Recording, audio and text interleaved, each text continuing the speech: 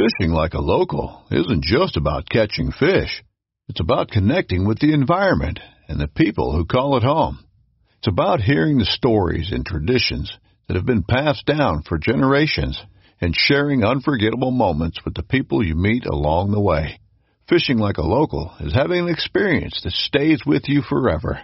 And with Fishing Booker, you can experience it too, no matter where you are. Discover your next adventure on Fishing Booker. This upcoming concert season will be all about the boots, and Tecovas is your stop for the best in Western style. Tecovas has seasonal and limited edition offerings this spring and summer, including men's and women's boots, apparel, hats, bags, and more. All Tecovas boots are made by hand in a time-honored tradition with timeless styles that are always on trend. And Tecovas has first wear comfort with little to no break-in period. It's hard to find this level of comfort paired with this level of style. Stop by your local Tecovas store, have a complimentary drink or two, that's WCB style, and shop new styles. The smell of fresh leather and friendly staff are at your service. Many stores even have leather custom branding to make your boots truly personalized. And with regular live music and events, there's no in-store experience like it. If you can't make it into a store, just visit tecovas.com. That's TECOVAS.com. They offer free shipping on all boots, as well as free returns and exchanges, and ship right to your door. Go to tecovas.com and find your new favorite pair of boots today.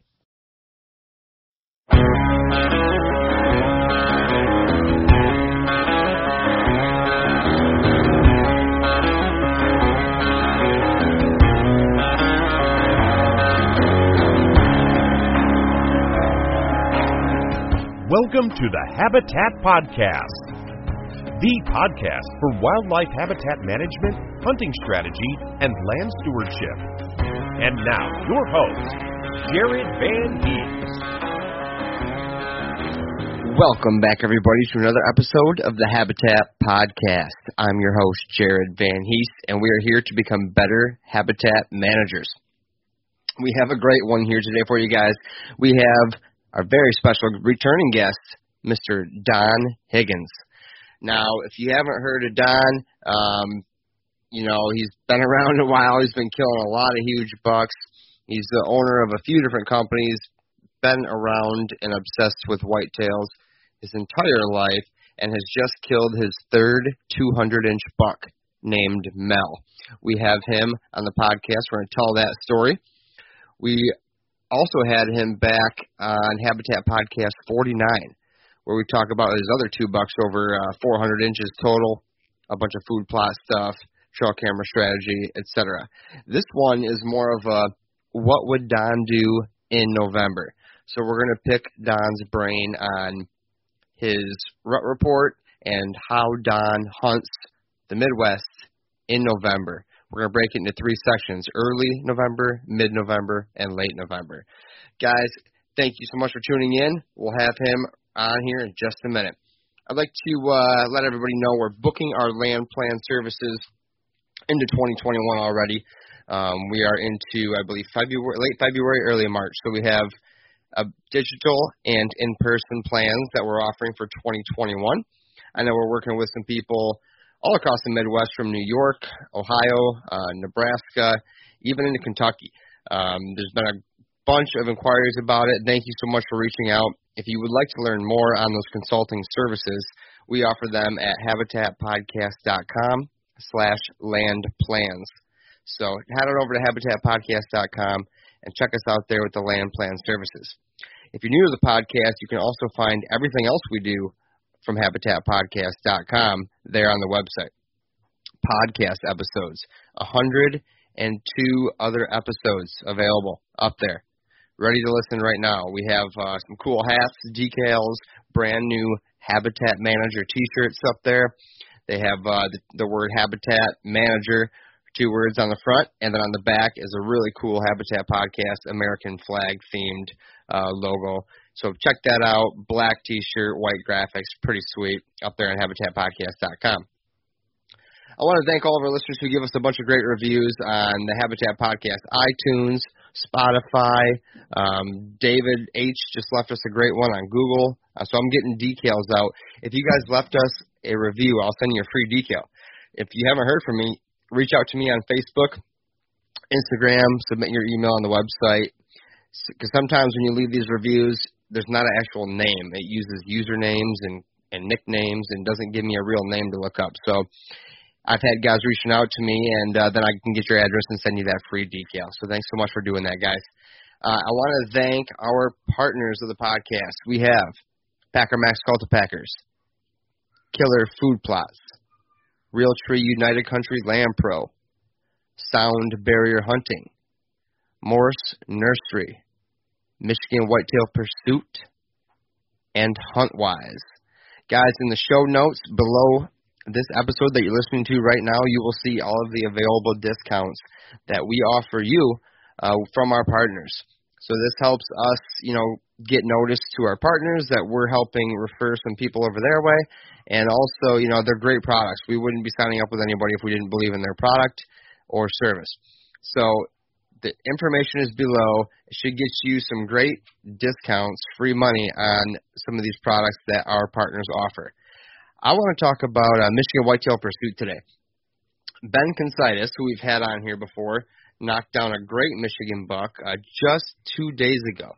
So we're going to have that getting to MichiganWhitetailPursuit.com along with every other video from this year. My doe hunt's already up there. If you guys want to see my doe I shot October 1st. There's another episode 12 up there right now from season 10. We also just have It's Real Michigan Hunting. It happens this year, and it's online for you guys to watch and follow along. So if you're excited and want to see some real Michigan hunting, a bunch of great hunts up there at MichiganWhitetailPursuit.com. Also check them out on the Facebook group. There's like 15,000 members already, so a ton of different content every day at the Michigan Whitetail Pursuit. Next, I want to thank HuntWise for their partnership with the podcast. I use my HuntWise app a lot. I do it when I use it when I'm doing the land plan services. When I'm on people's property, I have it follow me along through the woods, and I make markers that I can refer back to. But more importantly, rifle season opens Sunday. I'm going to have that thing rocking the entire time I'm hunting because I travel a lot around the state land up there. Got to make sure I'm not stepping on private, and it's good to get real back and real deep into these big lots, and that's what I use, HuntWise.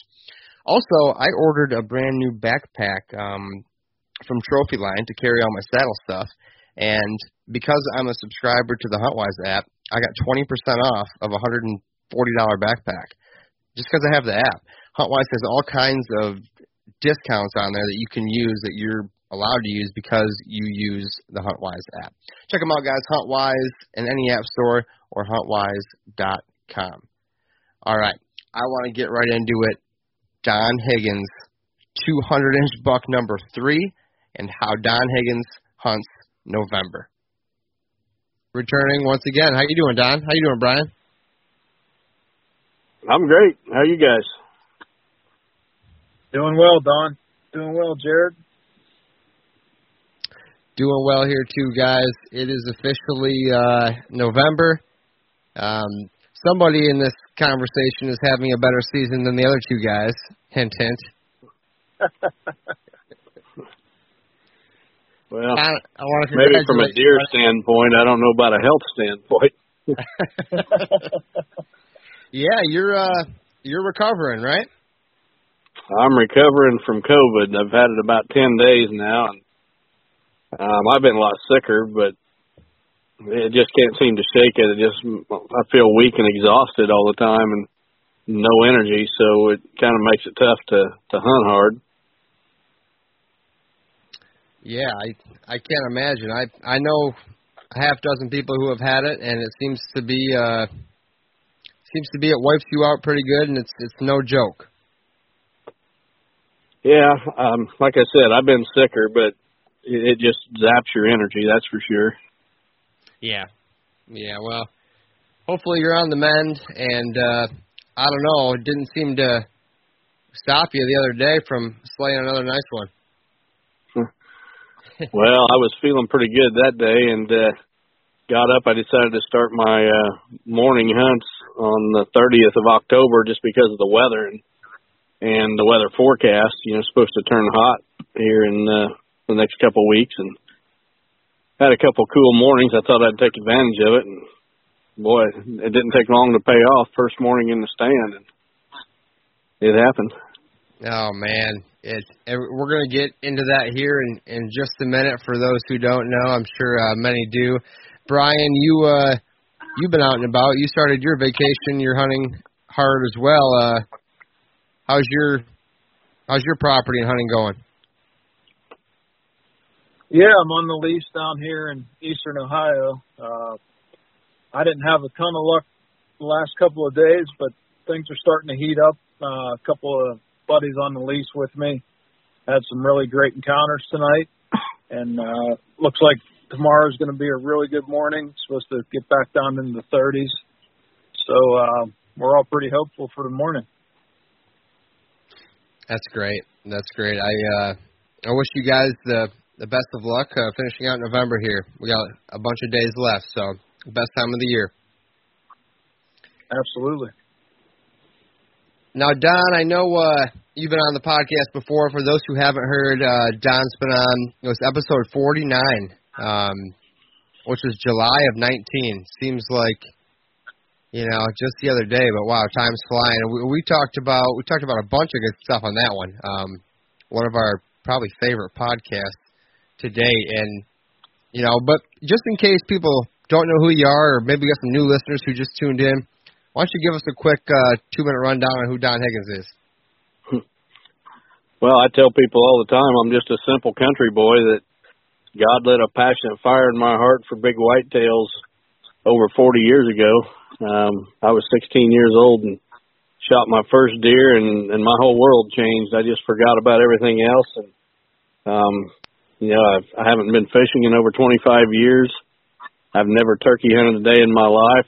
For me, it's all about whitetails, and especially big bucks.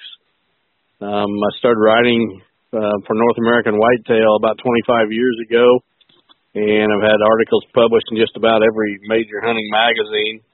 I've written a couple of books. Got my own podcast called Chasing Giants. I'm co-owner of Real World Wildlife Products, company that specializes in food plot seeds and nutritional products. I got a new YouTube channel even, Chasing Giants with Higgins Outdoors on YouTube. Basically, if it's got anything to do with big deer, I've got my hand in it somehow. You're not kidding there. You've done everything from, raised whitetail. You've had, tree farm, I believe. I mean, you've been doing this stuff for a long time, not even just what you mentioned there. Yeah, I had a tree nursery where I specialized in habitat work. I planted literally millions of trees all across the Midwest on different habitat and conservation projects. I've just had my hand in just about everything that you can imagine involving habitat and hunting big deer. That's awesome, and I'd say you're pretty good at it to boot. I mean, I shot you a text the other night congratulating you on your most recent kill, and we got to chat and figured I'd invite you on again, and you said yes. That was great. Thank you so much. So I kind of want to hear just from the beginning of the season this year, maybe when you locked on to this buck you dubbed Mel, and kind of how that went in terms of a transition to being in a tree stand as he's walking by. Like, when did you first see this deer, and maybe let's just tell the story on Mel. Well, believe it or not, I've been watching Mel since he was a 1.5-year-old buck. In fact, some of the listeners might recall in 2017 I shot a buck called Smokey that scored 206, and on one of there was about 3 different video versions of the Smokey hunt was done by different groups, and on one of those, maybe more than one, but on at least one of them, there was a video clip of a 1.5-year-old buck walking across the food plot, and that 1.5-year-old buck had a 10-point rack, a real small 10-point rack, and that buck ended up being Mel. I had no idea at the time that he would end up bigger than Smokey, but he did. So I've been watching him, for 4 years. He was 4.5 this year, but this season I had my heart set on him, and he's the last 2 seasons though he's broken off antler tines once he gets into November. So I knew I needed to get him killed pretty quick, or he was going to end up with busted tines. I didn't want that to happen. So, I was on top of him from the get-go. 3 of the first 4 hunts, and I only hunt the evenings in early October, so 3 of the first 4 evenings I actually seen him from a stand, and he was bedding in a field of real-world switchgrass, and he would only exit that field with the wind in his nose, and there was just really no way to get set up on him, so I was kind of watching from a distance, and I knew as October wound down and the rut heated up that I'd get my chance. It was just I needed to get my chance before he busted that rack up. So I kept plugging away, and the morning I shot him, October 30th, which was last Friday, was the 6th time that I'd seen him from a stand this season in the first 30 days of the season. So, it was a pretty eventful October for me. Yeah, you're not kidding. I mean, I was going to ask you how big he was last year and the year before, since you had to have passed him, but he busted off his tines, so does that probably makes the decision pretty easy for a guy like you, right? Well, actually last year he was a 3-year-old last year, and he's the biggest 3-year-old I've ever seen by a long shot, and I knew he was over 200 inches. And the very first hunt in 2019, I passed him at 25 yards. He was actually feeding in a plot of Real World Deadly Dozen. And he was feeding in that plot for at least 20 minutes. And I had a cameraman with me, and we each had a camera and each had our bows. And we just left the bows hanging, and we filmed him. And the reason, his rack was not at all broke up at that point. In fact, it was fully intact. But I knew that buck was only 3 years old, and if I shot him, I was going to spend the rest of my life looking at that deer on the wall thinking, man, he was only 3 years old. What would he have done with one more year? I just had to find out. There was no way I could shoot a 3-year-old. And typically I don't shoot 4-year-olds, but this buck covered such a wide area that, letting him go another year was just too big of a chance to take. He's the biggest buck I ever shot at 220 6/8 inches, so you just don't let the biggest buck of your life walk.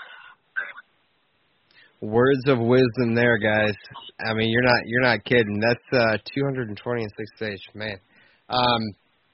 Well, first of all, congratulations. I know I want to hear the story a little bit more detailed here, but right before we get into that, let's talk about how big was he at 3? Well, believe it or not, at 3 years old, he was 216 inches. Holy cow. I found both of his sheds last spring, and even though he had busted off 6 tines, I had enough trail camera photos of him before he broke anything off that I could measure the tines that were left and kind of compare them to what was broken off, and I have no doubt he's within an inch or so of 216, or was within an inch of 216. And that's going to be on the video that's being produced. You're going to see that footage when I pass him at 216 inches. Awesome. Wow. So, Don, when you started closing in on this buck, walk us through a little bit of how big was his home range and what kind of habitat did he like to prefer? Well, he had a huge home range, and that's one of the reasons I elected to go ahead and shoot him this year. Is, I know for a fact that he went 2 opposite directions off of my farm, 2 to 3 miles each way, and then he went a third direction that I know at minimum of 1.5 miles. And in fact, last year, opening morning of gun season here in Illinois, that buck was 1.5 miles off of my farm walking around in daylight at 8 o'clock in the morning, opening day of gun season. And when I got that picture, I'm like, there's no way that deer survived gun season. He's 1.5 miles away at 8 o'clock in the morning walking around in broad daylight. Yikes. Nobody's passing that deer. He's dead. But somehow he survived. So he just covered a wide area, and he just moved. He didn't summer on my farm. He's totally different than Smokey, who grew up here and hardly ever left. This deer, he covered a wide area, and but he showed back up here probably about mid-September after he shed velvet, and then he was pretty much stayed on my farm. And I don't know if you've seen the post I made this evening for my rut report on my Facebook page, but I checked some cameras today and had a picture of him the night before I shot him, about 10 hours before I shot him. I got his picture, and he was over a mile away from where I shot him the next morning. So he was just starting to roam, and I probably got him shot just in time because he was going to be covering a lot of area again. So when he was on your farm, what type of habitat did he prefer? Well, he the first 3 times that I seen him, he was bedded in that switchgrass. But it seemed like as October went by, he started spending more time in the brush. So I think it's just the security that was offered on my farm more than anything else. I had thick cover, diverse thick cover. I had both the grass and the thick wooded cover, but it was free of human intrusion, and he just felt safe there. And it seemed like this year in September, last year in September, I said I passed him on the first hunt of the year. Well, after that, he disappeared from my farm, and for about 3 weeks he was gone. Didn't get a single picture or anything. This year he stuck around. He was here, he was comfortable, and he didn't leave. And part of that might have been due to his status. Last year, there was a 6.5-year-old buck, which I ended up shooting in November, and that might have pushed him off or had some, impact on his decision to leave last year. But this year, he was pretty much top dog, and he stuck around. Now, Don, what type of switchgrass is your real world switch? Or a combination? What type of switchgrass? Yeah. Well, it's a specific variety that we selected for height and standability. Okay.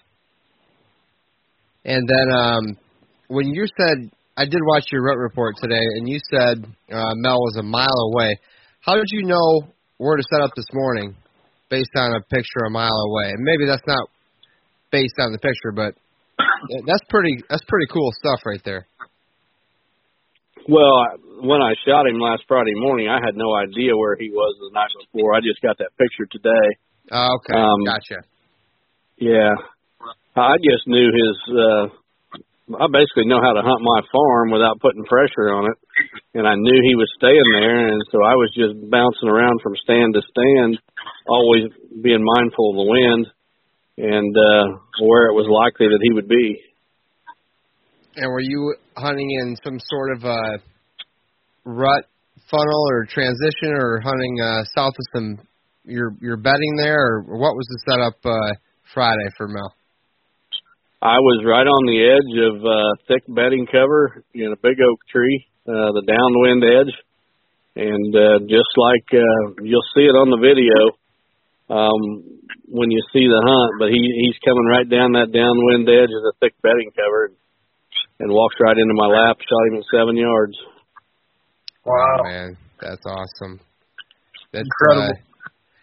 Incredible, and congratulations again. What a buck. Well, thank you.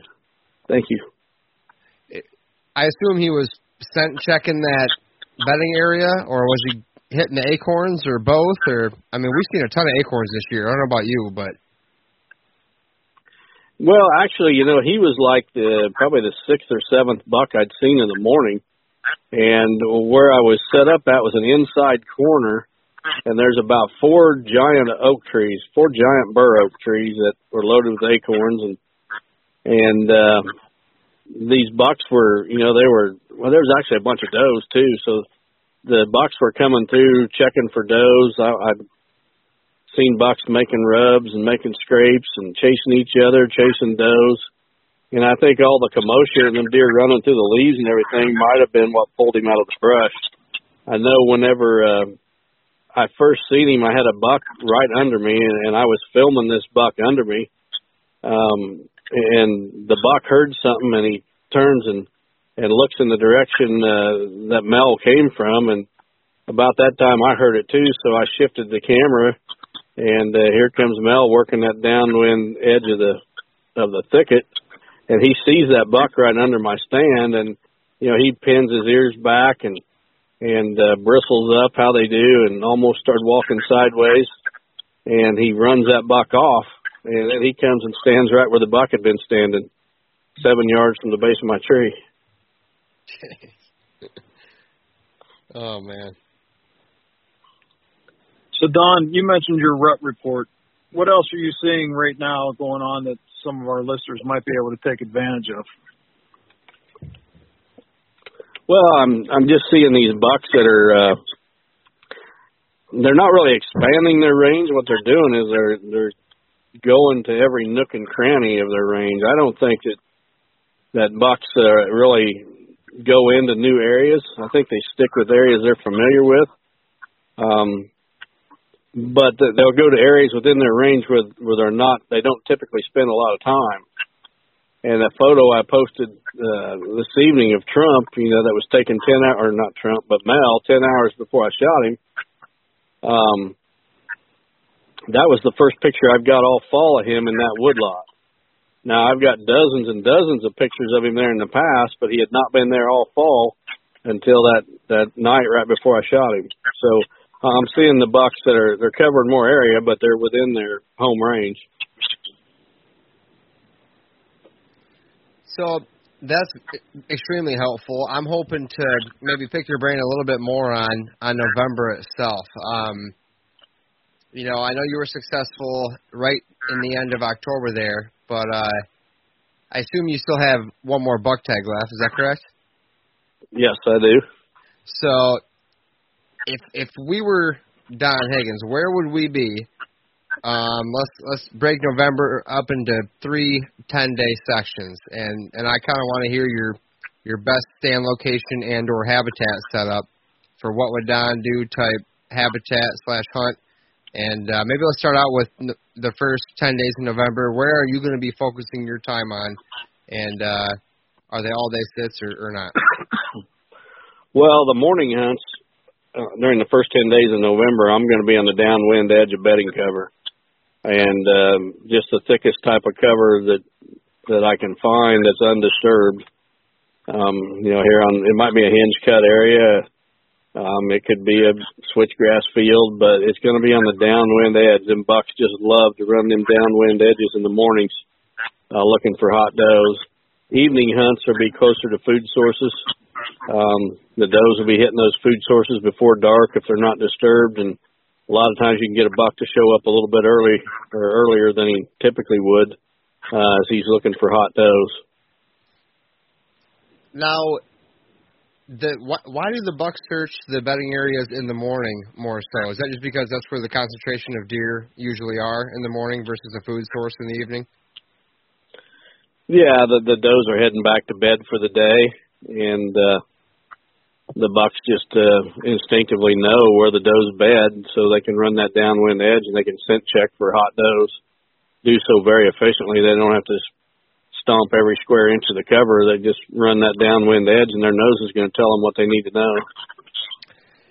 That's 100% accurate. My cameras have shown me the same thing this November so far and late October. It seems the mornings are downwind edge of the swamp behind my place, and then, the evenings are out on the food source.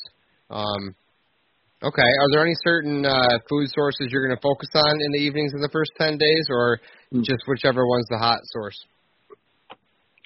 Well, it depends on the property, On my own farm, they're hammering the soybeans now, and typically they'd also be in the green plots, but we had such a bad drought this year. Basically, from September or from about mid-August all through the entire month of September until really about a week ago, we were just dry as can be, and my fall plots are the worst I've ever had. So there's not much green in my plots for the deer, but they sure are hammering the soybeans at the moment. Okay. Yeah. I don't know about you. I'm in the same boat. My plots, the green that I do have is mowed down like a fairway. Yep. We didn't get the rain either, and and I was doing some fancy no-till stuff, trying that stuff out. So I kind of had the 1-2 punch there. I got a bunch of green, but it's all mowed down and eaten up. Good information there. So okay, well let's move to mid-November. What are you doing mid-November? 10th through the 20th ish for your best stand on your farm or a farm nearby. Well, that mid-November period, most of the mature bucks that I'd be targeting are hooked up with hot does, and they spend very little time between hot does. There's just so many does coming in heat that they don't have to spend much time searching, and it makes it really difficult to kill them when they're hooked up with a hot doe. So in mid-November, a lot of times what I'm doing is hunting those out-of-the-way places that I don't hunt any other time of the year. Really? Maybe a fence row or a hedgerow out in the middle of nowhere, or a drainage ditch or something like that, where these mature bucks like to push hot does out.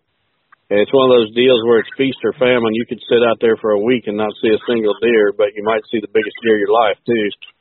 And I actually hate mid-November. It's one of my least favorite times of the entire year, because anything you do is 100% luck. You can't, it's got nothing to do with hunting skill. Wow. Have you had success doing that, though? Very, very little. Okay. I've killed very few really good bucks in mid-November. Interesting. No, hey, I like your honesty. That's what I want to hear. That's great. Yep. Good to know. Okay, so then let's push into late November. Starting to get towards maybe the second swing of things. Where are you at? Where's Don sitting the end of November? Well, I'm right back to what I was doing at the 1st of November. I'm hunting those bedding areas in the morning, downwind edge especially, and then the food sources in the afternoon. Those last few days of November can be some of the best of the entire season. As hot does become harder to find, the bucks got to spend more time looking between hot does. They know the game's about over for another year, and they get kind of desperate. There was a period a few years ago where for 5 consecutive seasons, the biggest buck I seen from a tree stand I seen during Thanksgiving weekend, which is at the very end of November. And it's just that time period, where them bucks are having to look a lot harder than they did a week or two before to find those hot does. And I don't know if you guys have heard the name Roger Rothar, but Roger Rothar is a whitetail legend from Ohio. For sure. I met him when I was about 18, 19 years old, and he was writing for a Bowhunter magazine at the time, and he ended up writing, 3 or 4 books on hunting trophy whitetails, but he told me from way, way back there, and I'm talking 40 years ago, he told me that Thanksgiving weekend is the time to kill the true giants, and I've always remembered that and found that to be true. Wow. Yeah, I got a friend in Ohio that lives by that also, and I'm pretty sure that he learned that from Roger as well. Don, is there any time that No, go ahead. I was just going to say, I think a lot of deer hunters give up just a little bit early on the rut. Mid-November comes around, especially if the gun season opens up and they haven't killed a deer. By the time Thanksgiving rolls around, they're burned out. And one of the reasons I don't get too fired up in morning hunting, especially, in late October, first couple of days in November, is because I don't want to burn myself out. I want to pace myself so that when Thanksgiving weekend rolls around, I'm still getting up and going out in the mornings, because that can just be a deadly time to kill the biggest buck in the woods. Are there any times that you key in on any transition areas or funnels, or are you still sticking with the bedding and feeding areas where the bucks will be cruising? Well, actually, my very favorite location for rut hunting is a funnel on the downwind edge of a bedding area. And I've set my farm up and created those. And I can think right off the top of my head about 5 different stand sites that are set up on the downwind edge of the bedding cover, but they're also as a pinch point right there by that stand. So those bucks, when they run that downwind edge, they get pushed up by that stand whether they want to be or not. Yeah, that's a great idea. Stacking the odds in your favor using multiple layers. Yep, exactly. Now, Don, would you go on the downwind side of a larger bedding area where the funnel was not as pinched versus a bedding area maybe a tenth of the size, but the funnel is very pinched and obvious? Or what would you pick there? Well, that's a tough question without seeing the exact situation. Bigger is usually better as long as it's not disturbed. Okay, yep. Human disturbance is the thing that kills more stand sites than anything. It's just hard to say without seeing two different scenarios. Yeah, I'm definitely throwing a curveball at you there. I'm thinking on my property, I have a stand site up front that is south of a 10-acre autumn olive thicket, and the pinch point is tight. I mean, it's really nice. Or I have kind of a wide open one where it's on the downwind side of probably a 300-acre swamp. So they both are showing pictures. I'm just having trouble picking between the two.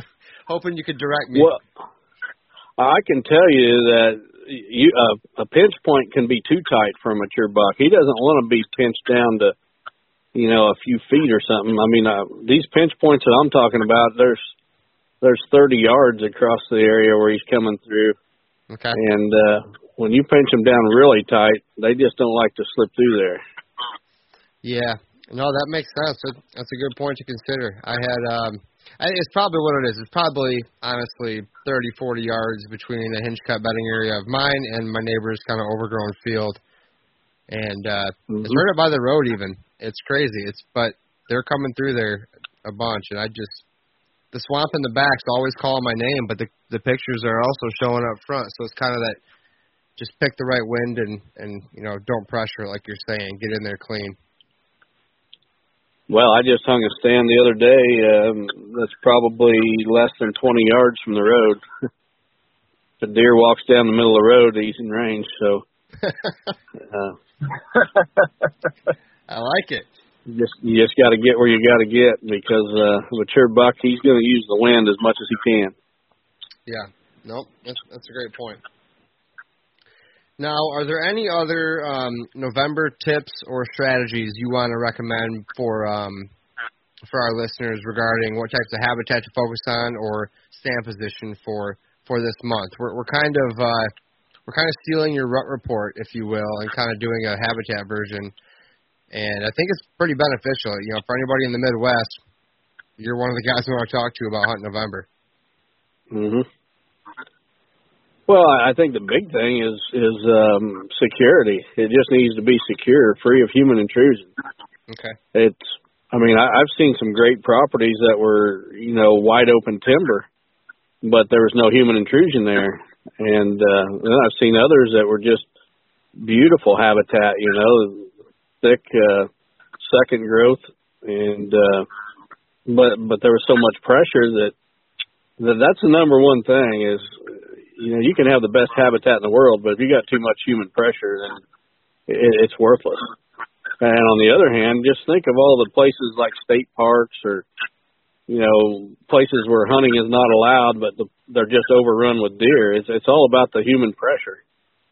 It's not necessarily the habitat. I think we get too wrapped up in the habitat sometimes, and we fail to recognize the importance of freedom of human intrusion.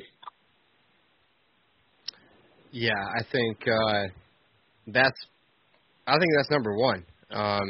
We cover that a decent amount on the show, as you know, and you guys do too. And I don't walk in my plots. I don't walk off the access trails unless it's to a tree stand.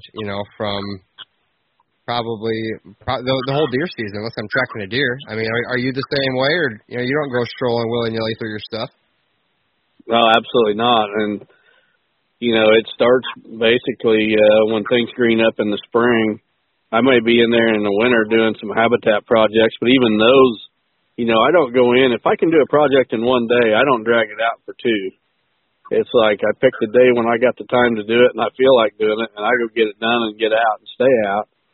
same way with shed antler hunting. I don't go in and look for antlers 3 times. I wait till most of the antlers are on the ground. I go through once, and I take help with me so that I got more eyes to help me find them all. And the less you can be in the sanctuary, the better off you're going to be. Awesome. Don, well, that's about what I had on this chat here and picking your brain in November and hearing the story of Mel. Where can we watch this video coming up, and how can we hear about your podcast more? Let's make sure we get that in there for you. Okay. Well, my new YouTube channel, which we just started this past summer, you can just go to YouTube and look for Chasing Giants with Higgins Outdoors. The podcast can be found. It's also called Chasing Giants. It can be found on any of the major podcast platforms. We're also putting it on the YouTube channel, so if you find that channel, you can catch the podcast there too if you prefer to listen to it that way. One other thing I'd like to throw out, if it's okay, is about my Whitetail Master Course. Be all right if I mention that? Or absolutely. Yeah. Go ahead. Yep. Sorry. Okay. I didn't want to step on any toes or anything if you didn't want me to talk about it. Oh, no. Sorry. You're good. Yeah. Of course. Okay. Well, I started 2 years ago holding a Whitetail Master Course on my home farm where basically we go right to the very stands where I've killed some of my bigger bucks. Actually, my 3 200-inchers where we go and see where all 3 of those were killed. 2 different farms, actually, but 2 of them were killed on my home farm and the other one about 5 miles away. But we walked 2 different properties to look at the stand sites on those properties. I explain why the stands are there, how I use the wind, how the bucks use the wind, why they're successful. If anybody's interested in that, they can go to my website, which is HigginsOutdoors.com, and learn more about that Whitetail Master Course. No, that's great. I'm glad you brought that up. I think Brian and I were supposed to follow up with you on that and go in 2020. So now that now that COVID is kind of taking over, maybe 2021 would be a great time for us to come down and take that course with you. That'd be awesome. I'd love to do that. Yeah. I just updated my website here in the last few days. It's got the dates for 2021 on there. So a lot of interest. I've had to add another class this year. I'd been doing 2 each spring, but added a 3rd one for 2021. That's great, Don. I hope you book that one up too, and I just want to say congratulations again on Mel, your 3rd 200-inch deer, and man, what a buck! Congratulations. Well, thank you, and I appreciate you guys having me on. Yeah, great buck, Don. Congrats again. Thank you. All right, Don. Well, get well soon, and don't stay out of the woods too long. I know you'll be back after it here real soon. I'm hoping tomorrow, but we'll see how I feel when I wake up. All right, Don. Take care. Thank you. Yeah, you're welcome. Good luck, guys. Thanks, Don. Bye. Thank you so much, listeners, for coming and listening once again to the Habitat Podcast. We really appreciate it. If you could, please do us a favor. Leave us a 5-star review on iTunes or wherever you listen to this podcast. If you type out something nice, I will send you a free Habitat Podcast decal. If you haven't been to our website, habitatpodcast.com, we have our Habitat Property Consultation Services on there under the Land Plan tab. Check out our HP Land Plans there. We also have hats, T-shirts, and decals up at habitatpodcast.com. Of course, all of our podcast episodes. And then we have a new Habitat Podcast journal where you can learn about deer anatomy and some cool thoughts, more of a blog post from us every now and then. We'd really love it if you went over to our Instagram, Facebook, and YouTube, found the Habitat Podcast, and please subscribe. That really helps us. And thank you very much to our sponsors.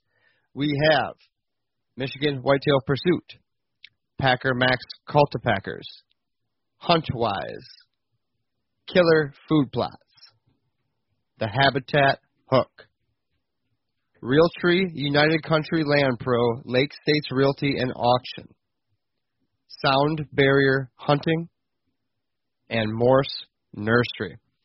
Thank you so much, guys, for tuning in once again. Get back with us soon. We're going to have another great episode for you as we become better habitat managers.